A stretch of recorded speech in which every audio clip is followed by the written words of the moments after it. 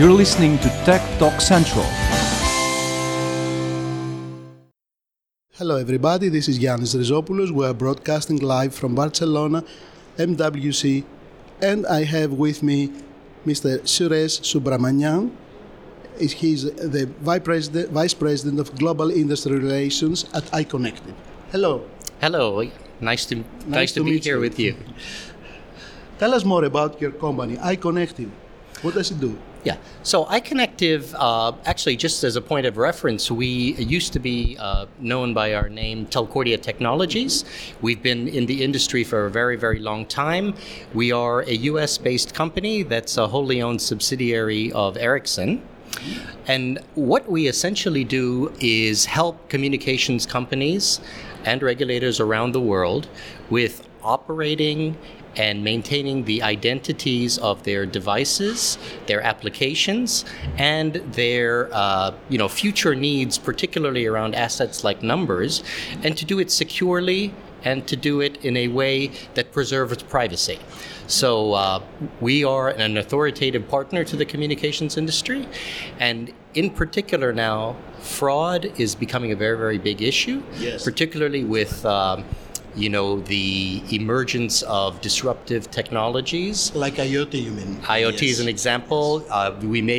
All this week, I think people are talking about blockchain. People are talking about, but all of these things are disruptive forces. What we cannot forget is that in the midst of all this disruption, there are still customers, there are still businesses, there are still regulators, and they need to have their needs continue to be met. You can't, back off and say, I'm not working today because there's some disruption.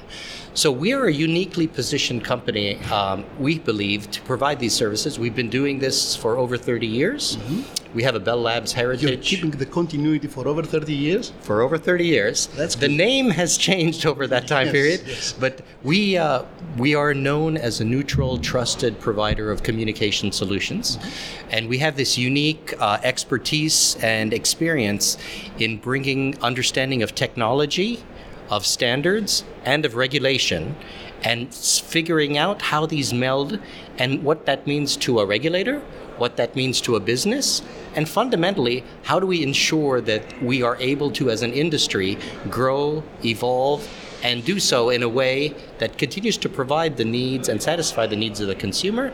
And as we discussed previously, especially in this world of disruptive technologies, how do we do that with a specific emphasis on security and privacy? It's an explosive mixture. Absolutely explosive. It's very explosive now because as we were, we talk a lot this week. There are lots of examples that people give. One of my colleagues here was mentioning to me, her son is going to get his first mobile phone. That mobile phone is going to have a number.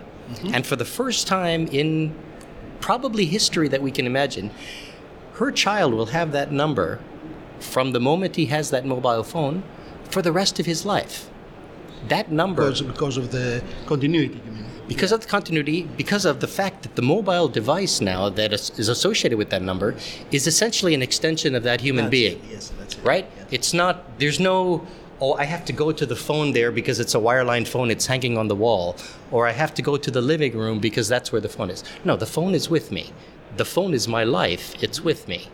And that number, though, is now kind of a real, concrete, tangible representation of my mobile identity.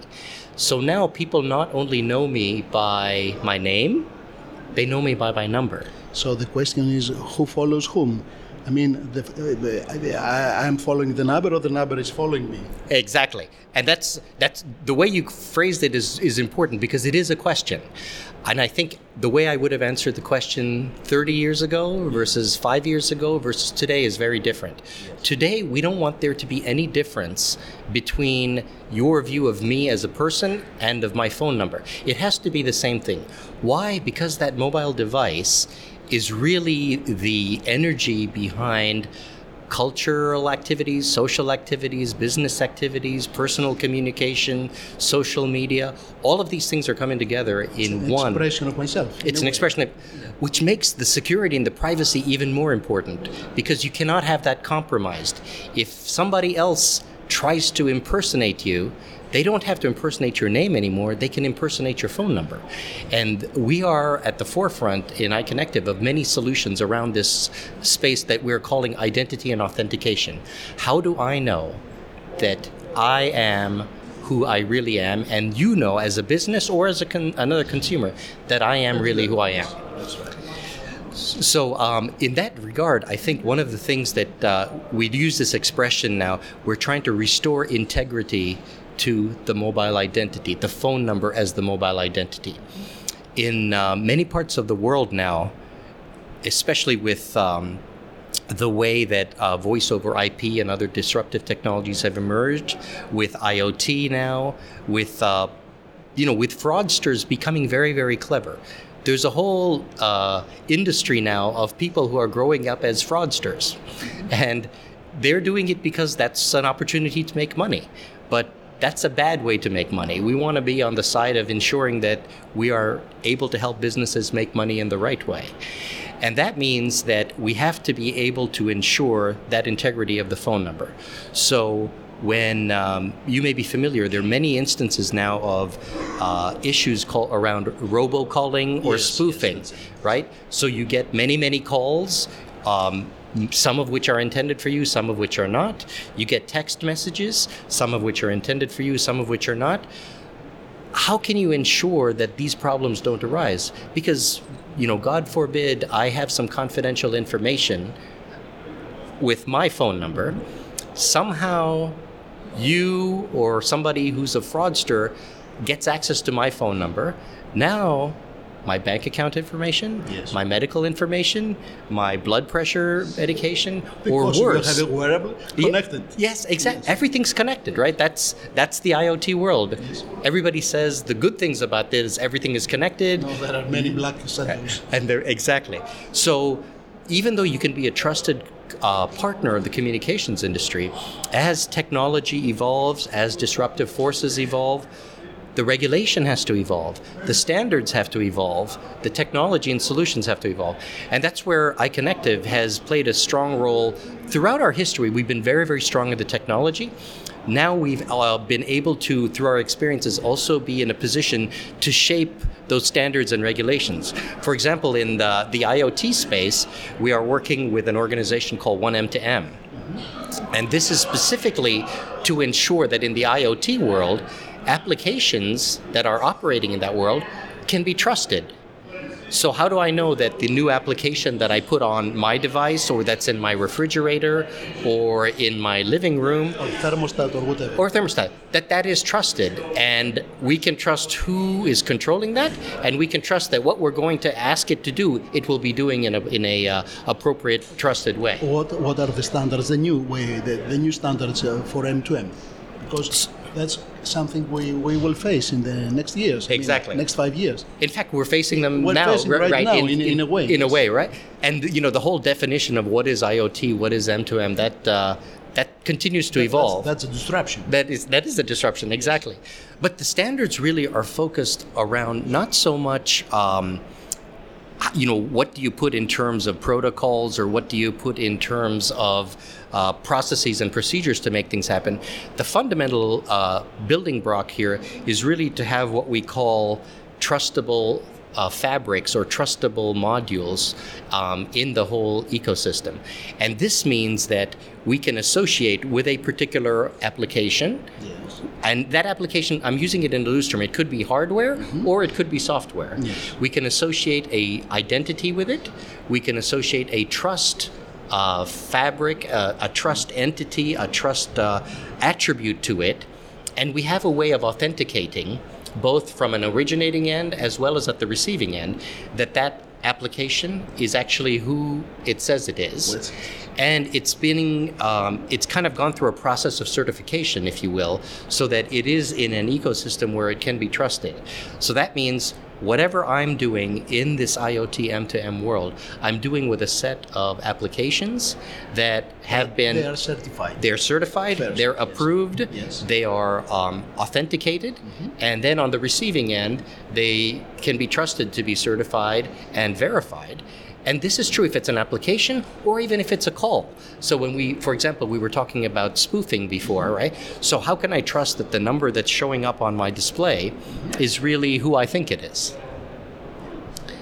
So this is, I think, part of where, as we talk about these disruptive technologies and such, we're anticipating an environment where we're going to continue to have connections.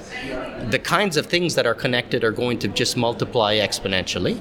More than 50 billion by 2020. Yeah, exactly. The first digit may change, but the number of zeros is going to be a large number. But there's more and more connections, and you need to be in that environment. You as a human being have control only over some of those connections. Now, the refrigerator, the garage door, your son's Fitbit, all of those things you don't have direct connectivity to, I mean, from a visual human being perspective. But you have to be able to trust that those entities and those applications are doing what they need to. So as these exponential, factors continue to propagate here, we need to make sure that there are mechanisms, and standards are one way of doing that. But you also need to make sure that the regulation there is there to support things happening in a way that facilitates the fluidity of the exchange. I'll give you one specific example here. Yes, please. Suppose, and I don't mean to be personal here, but suppose you have a medical problem, and if that medical data is reflected on your IoT device, do you want to be in a position where every time there's an emergency, you have to provide consent, explicit consent for something to happen? If you're in a medical emergency, you don't have time to provide that consent. You are not in a state to You're not the state. Yeah. So there's a big regulatory push now around understanding how certain of these things can be done in a permissionless environment.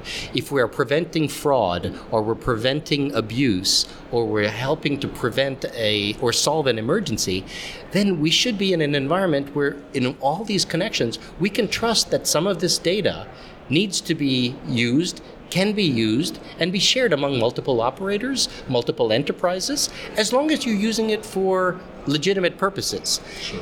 But if you can do that, then let's have the system facilitate and the regulation facilitate all of that. At the same time, you want the regulation to forbid and prevent anything that's going to be malicious.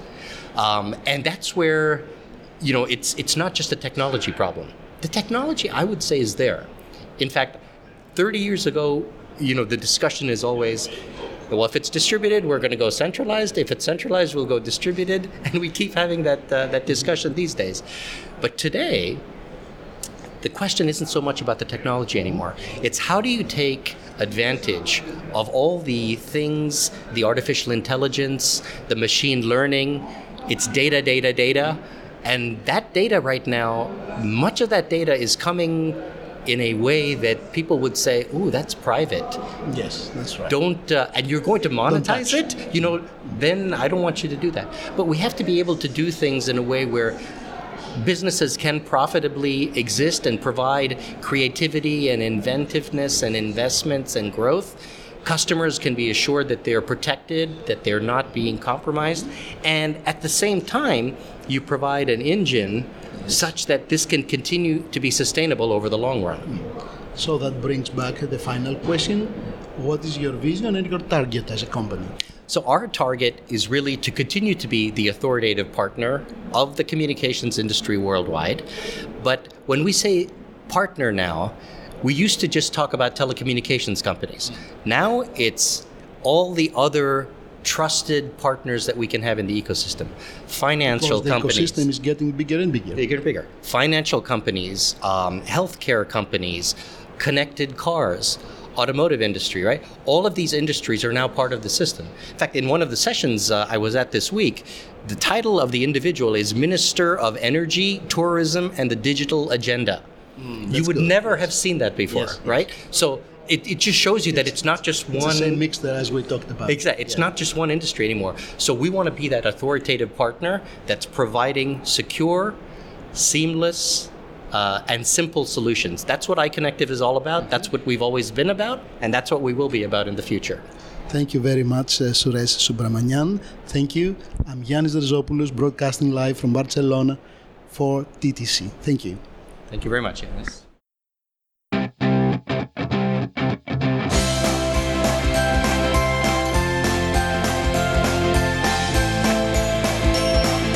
You're listening to Tech Talk Central.